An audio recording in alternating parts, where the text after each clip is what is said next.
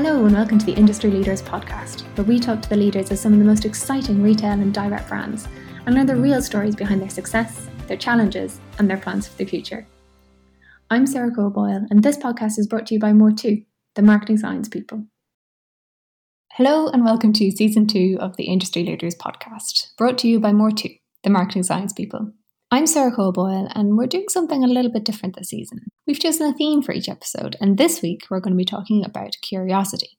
Now, if you've been listening to the podcast for a while, you'll know that we're really interested in finding out what sets the best leaders apart, and how businesses and brands can organise their leadership teams and set themselves up for success. So, bearing that in mind, it's time to introduce my guest. On the show this week is Samuel Robberts, Chief Product Officer of Leadership Dynamics at Drax Executive. Now, Samuel's work is fascinating. He's focused on evaluating and understanding leadership capability and impact to unlock the value creation. In more simple terms, his work helps leaders and teams of private equity-backed businesses to maximise their strengths, minimise their weaknesses, and achieve their strategic goals. So, Samuel, thank you for coming on the podcast. I'm really excited to have you here. How are you? I'm good, thank you. Yourself? Yeah, good, great. So listen, to kind of get us started, could you tell me a little bit about the PACE framework that you've developed? What is it and what does it do for businesses? Yeah, sure, absolutely. So the PACE framework that we've developed, so PACE stands for Pragmatism, Agility, Curiosity and Execution. And what it basically is a framework of behaviours that we've identified that the most successful high growth businesses usually possess amongst their leadership teams.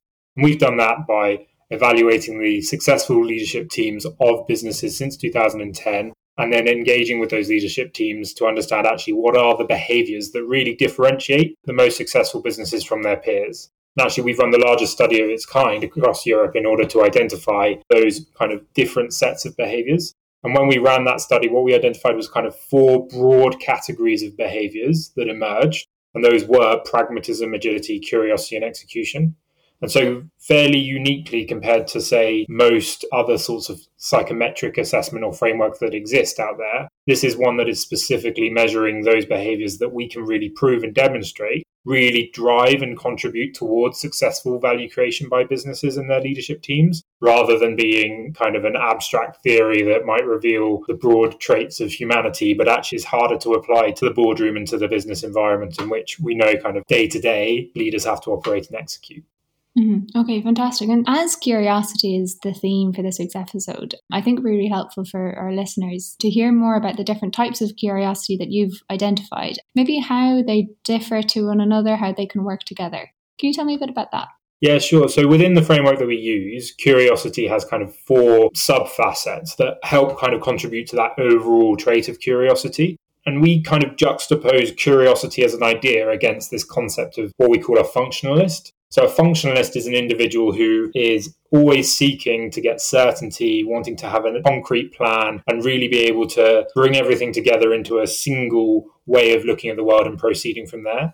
Whereas overarchingly, curiosity is much more about, first of all, it's kind of a dispositional thing, a willingness to engage with different ideas and different concepts, but also kind of a method and a style of how you go about thinking. So within those sub-facets, for example, one of them is a comfort with ambiguity or a tolerance for ambiguity, which is indicative of actually how kind of comfortable are you with uncertain territory, new ideas, of things in the future not being absolutely clear in how they'll play out. How comfortable are you with that? And then within that, there are other kind of ways of going about problem solving or thinking about ideas that are things from kind of, are you an intuitive thinker or a concrete thinker, which will get really into kind of intuitive thinkers are people who are very comfortable kind of off the cuff coming up with ideas and seeing how things play out, whereas the concrete want a definite plan. And then there are kind of disruptive thinkers who are really trying to kind of come up with brand new ideas, whereas you juxtapose that often with, say, an adapter who is much more focused on kind of taking what already exists and adapting and applying that and working within the envelope.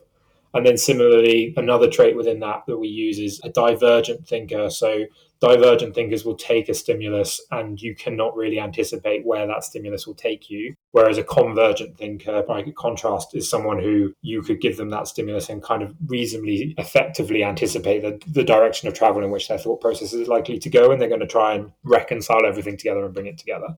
That overall trait of curiosity actually has kind of multiple different facets to it, including kind of a motivation piece, but also actually how, when presented with an idea, a concept, an opportunity, do you go about thinking and breaking that down, if that makes sense?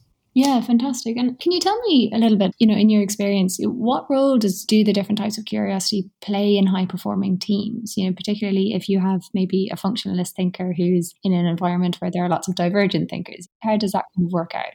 I think it's a really interesting question. So it's not always a kind of intuitive one, to use one of the traits, but oftentimes high curiosity is seen as a kind of bit of a wayward trait within a successful leadership team, in that it can be distracting or people not to focus. And actually our research, which is mostly very clear that it's teams that ultimately drive successful outcomes rather than individuals, there is this balancing act to be achieved between, say, a more functionalist, concrete thinker who is willing to translate those big ideas and concepts into a clear plan that helps them kind of drive forward. It might be particular roles that lend themselves to that. We, for example, have had thousands of people take our assessment now, and the kind of framework, what we call an archetype for, say, a CFO, is often that they might be more functionalist than curious, because that role drives a tendency to want to plan and have a concrete set of actions. Whereas others, say the chief technology officer might be a good example of where you often expect there to be a greater degree of curiosity, because they really are taking those new ideas and bleeding them. And actually, it's the successful teams that can capture the breadth across the whole spectrum there that will really enable them to succeed. When we started our work on PACE, we thought there might be a real simple solution here. You might just find that everyone needs to be high on this set of behaviours in a team, and you've cracked it.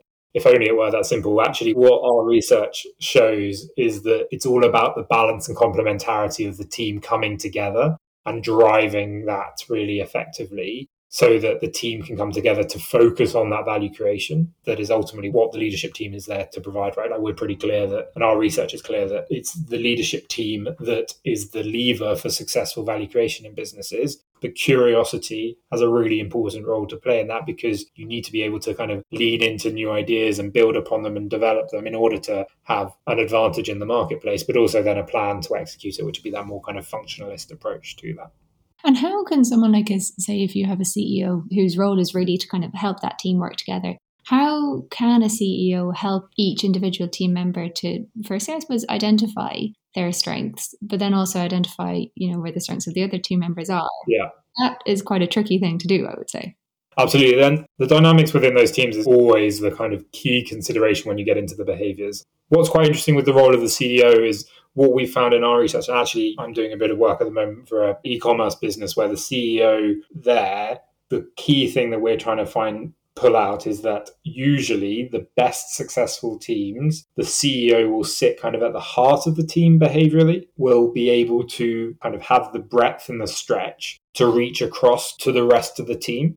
And actually, oftentimes CEOs can end up becoming very frustrated in environments where they are the outlier to the rest of the team, and then they struggle to drive the team or see the behavioral response from the team that they themselves would have to a particular scenario or opportunity. And it's by sitting at the heart of the team that we've found that the CEOs are then able to really have the impact and consolidate what is otherwise a set of senior leaders into a team that is driving something.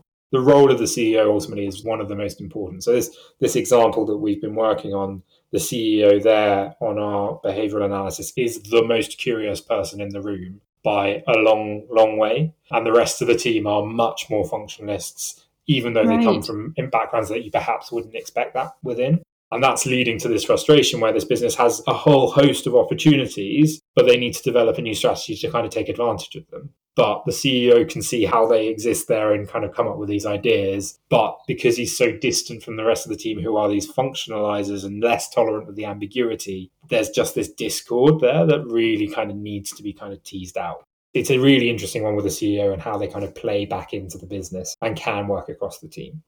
Is that a common thing that you find? Because I'm sure that in high performing teams, where there's a really big focus on delivery and performance, I would imagine you do end up with a high proportion of functionalist thinkers who really are good at getting the job done. Do you maybe then end up with a little bit of just fewer people who are, say, divergent or more intuitive? Is that a common thing that you found?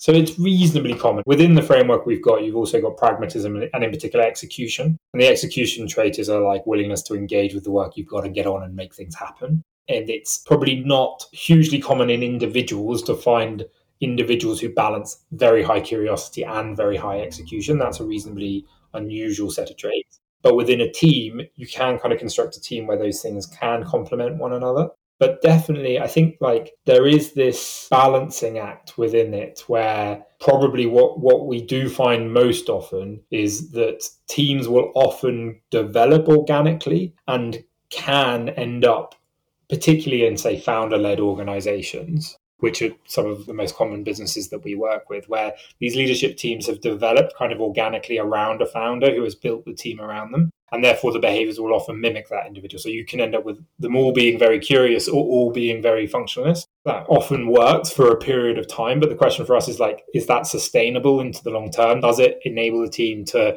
go from where it is today to what the ambition is in a few years' time? And how do you introduce those new elements to balance that out? That's kind of probably the most common scenario that we encounter, is that you've got what has to date to be a very successful team, perhaps, but either change is going to occur or you know that change is needed because of what your ambition is for the business. And how do you navigate that whilst capturing pace and in particular curiosity within that to really help drive it? That's kind of one of the big challenges, definitely, to any leadership team.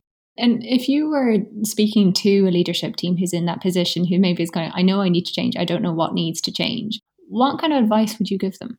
So first of all, I think the starting point there has to be, at least you're on the page of recognizing that you need to think about what the shape structure of a leadership team is and how they're coming together as a team to drive that. Often, I think that one of the things we find is that most leaders in business will only construct one leadership team in their lifetime, probably. And there's no reason for them to know the best way to go about doing that or really have any predestined way in which that should be perfectly executed. And so the starting point has to be, I think, a recognition that actually, for all the ambition and maybe the business fundamentals look great, if you haven't got a leadership team that's there and able to drive that, you're not going to pass go, and you actually are introducing a high degree of risk.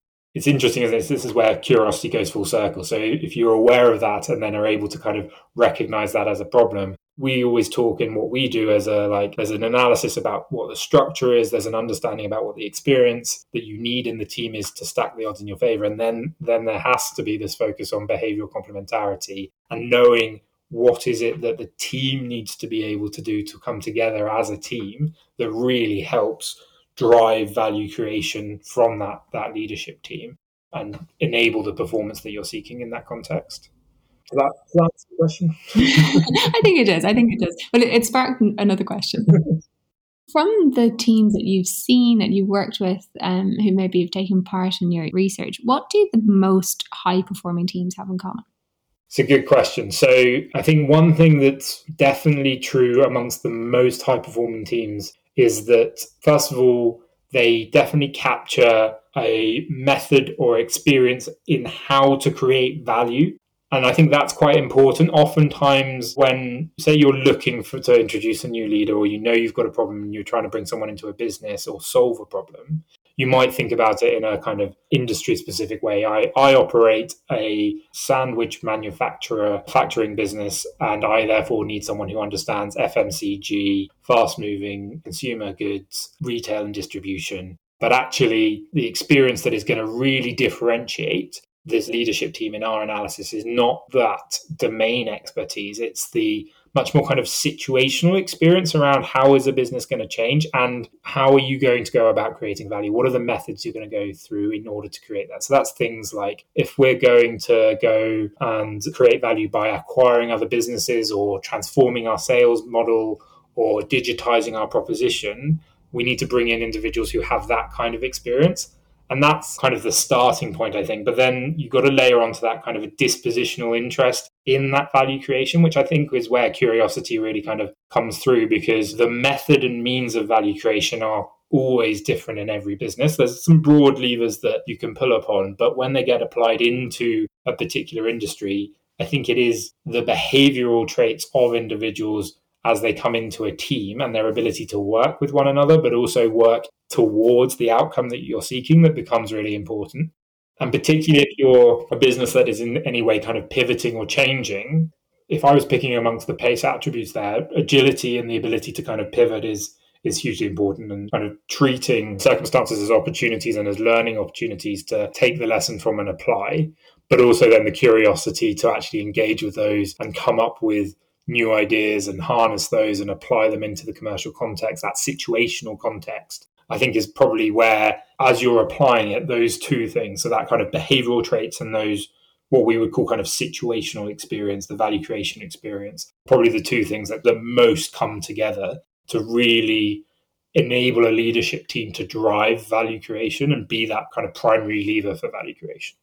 And how do you find that team dynamics? Obviously, anyone who's worked in a team knows that team dynamics can make or break a project. But how can team dynamics enable or stifle value creation?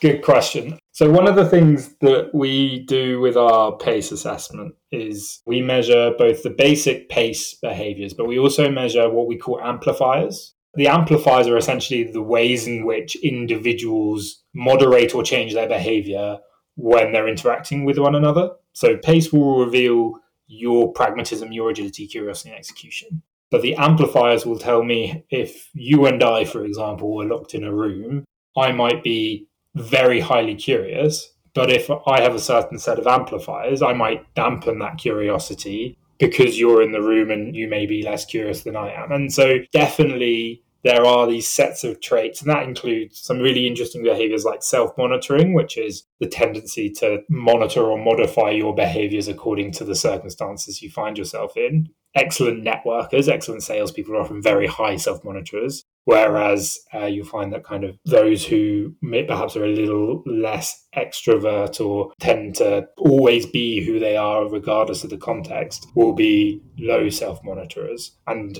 you can rely on those people to always be as curious as they naturally are, regardless of the circumstances they find themselves in. That's really interesting. I would have thought it was kind of the other way. I would have thought that if you were more introverted, you'd be more trying to adapt to the situation. No, it's an interesting one. So the introversion, extroversion thing, I'm not sure that we've really found that there's much of a correlation, certainly to business outcomes between those behaviors. But it is this self-monitoring. And then there are another set of behaviors we measure in there, which are called the dark triad. So it's, the psychopathy, narcissism, Machiavellianism, everyone loves those traits that really get into how you're treating those individual encounters with one another. And then you layer on top of that the kind of base level of curiosity or functionalist that the individuals have. And that's how a team really comes together to drive at something. Is it that the highly curious people are the people who are moderating their behavior, in which case you will stifle that dynamic and find that everyone tends towards the functionalist? Or the vice versa, is it actually that everyone is being super curious and the functionalists are being frustrated because they're moderating their own behavior according to the norms? In some ways, actually, that comes back to our earlier question about CEOs, right? Because in that senior leadership team, the CEO is very often the big beast in that regard. Their behavior can often have a kind of culture setting, a trend setting dynamic, and become something that really sets how that team then drives and works around one another in that environment. That's fascinating. I mean, I'd love to go into the dark triad, but maybe this isn't the podcast for that. But, I could go for a long time on the dark triad. It's fascinating. I'm sure you could. But to go back to that point about the leader, about the CEO. So say if you have a CEO who is quite aware that they're, very curious, for example, and they're very agile, let's say, for argument's sake, and perhaps those traits are slightly dominating the leadership team in a negative way. Say they're jumping around and they're not kind of execute. They have loads of great ideas, but they don't execute anything. Nothing actually gets done. Yeah. How can the leader of the team manage that behavior and foster an environment in which maybe they themselves aren't particularly comfortable or experienced or don't like it that much? Yeah, that's a really good question. I think one big thing there is, so one of the traits that we measure in PACE is agility. And part of agility is a kind of a growth mindset, a willingness to learn from another environment. And often actually the mere fact that you're willing to moderate and change your behavior and drive those things, and that the rest of the team are willing to as well, can be indicated through what we would call that agility score, where you're willing to and open to developing how you go about things. Whereas if you have kind of a fixed mindset, a very kind of what we call mastery, so you have a clear method and means, then you're much less likely to be kind of open and curious about other things that are out there in potential. So I think there's a starting point there where the agility and the openness of the team to new ideas gets you at the table where you might be willing to actually engage with that. And then once you're there, it's about recognizing kind of the breadth across the team. So it's not the case that everybody needs to complement with absolutely everybody in the team. It's that there's this interaction in senior leadership teams between the roles people have and the responsibilities they play and the behaviors they need that really help them to drive. And so it's about probably, if I was a CEO who was highly curious and knew that fact and was willing to make sure that the business benefited from that but didn't stifle as well, it would be about recognizing where is that curiosity actually valuable to the value creation plan that we're trying to drive, and where is a much more functionalist approach appropriate. And it could be, back to my CFO archetype, it could be that we say, actually, the CFO needs to be given the space to be a functionalist, to turn things into concrete plans and make sure that's happening. But therefore, those environments, those forums that we use that help us, or in which the CEO engages in that kind of curious behavior and is writing on a whiteboard all over the room about the new potential opportunities for huge value creation, you might recognize that actually the CFO isn't the best person to bring into the room to drive that. He's the person you bring in at the end of the room to rationalize it into a sensible plan and help make a concrete functional roadmap out of what has been a highly curious session. And therefore, it's just this like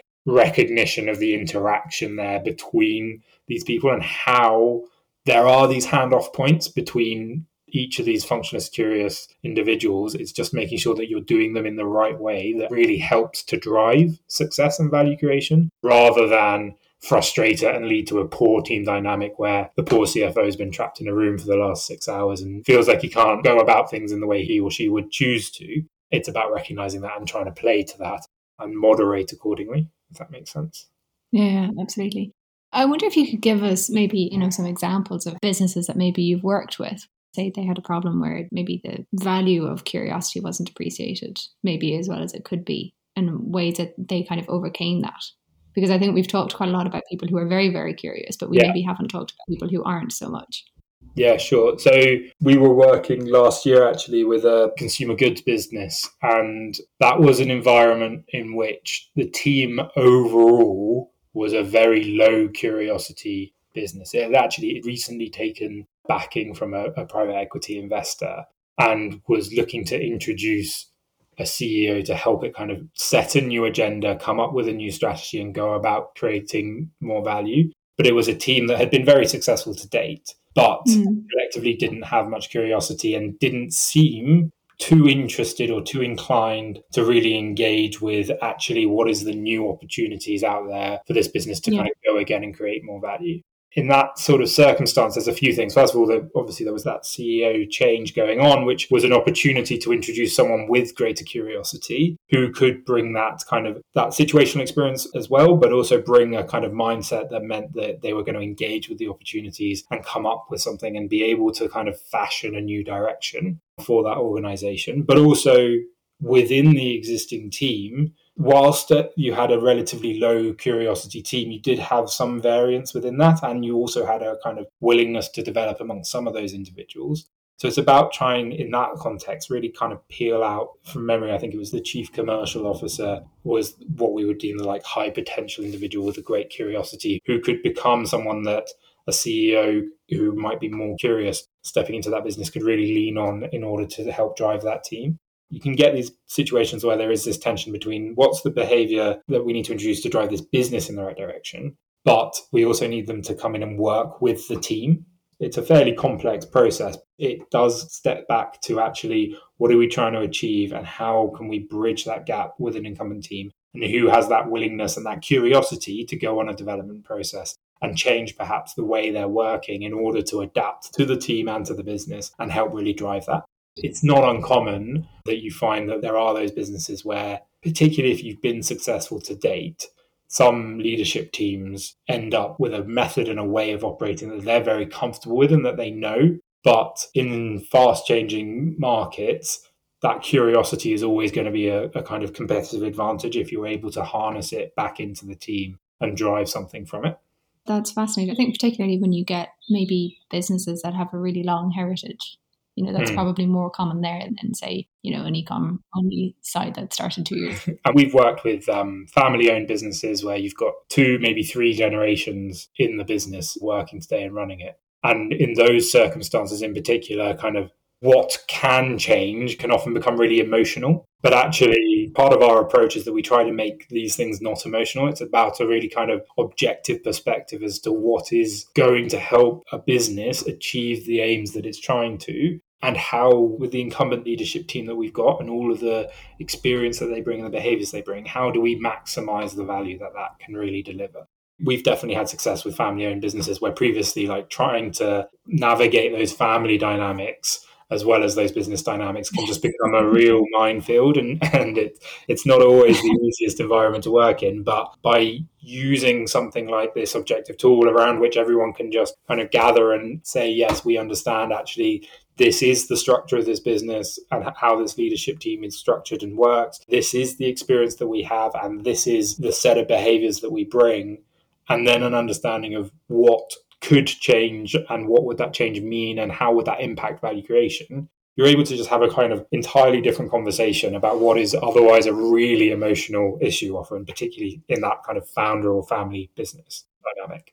Yeah, I'm sure that's really, really helpful for those teams. And I think what's probably important to say is that obviously, you can have a dispensation towards, pragmatism, agility, curiosity, execution. That doesn't mean that it's set in stone. No. And you said, that the CEO, I think, in your last example, was kind of willing to develop and had the potential, was a high potential individual. So could you tell me a little bit about maybe how you help individual people to develop, those areas where they're maybe a little bit weaker? So actually the development area is a really interesting one because there are a lot of kind of traditional methods of personal or career development that are out there, like coaching and mentoring. But one of the ones that we try and focus in on is actually, whilst also using those, that we think that they definitely have a role to play in the mix, is actually what are the experiences that are going to be additive and how can you kind of develop those experiences without necessarily going through them? So what's the type of change that's needed? And then there is certainly areas that we're really interested in and are working around today are to do with what are the kind of constant nudges and developments that can really help individuals change their behavior. One of the key things to do with our model is that we focus on behavior, not personality traits. So personalities are reasonably static and don't change. Behaviors are much more open to shifting according to things like how well you slept last night, but also what's my role and the expectations around it.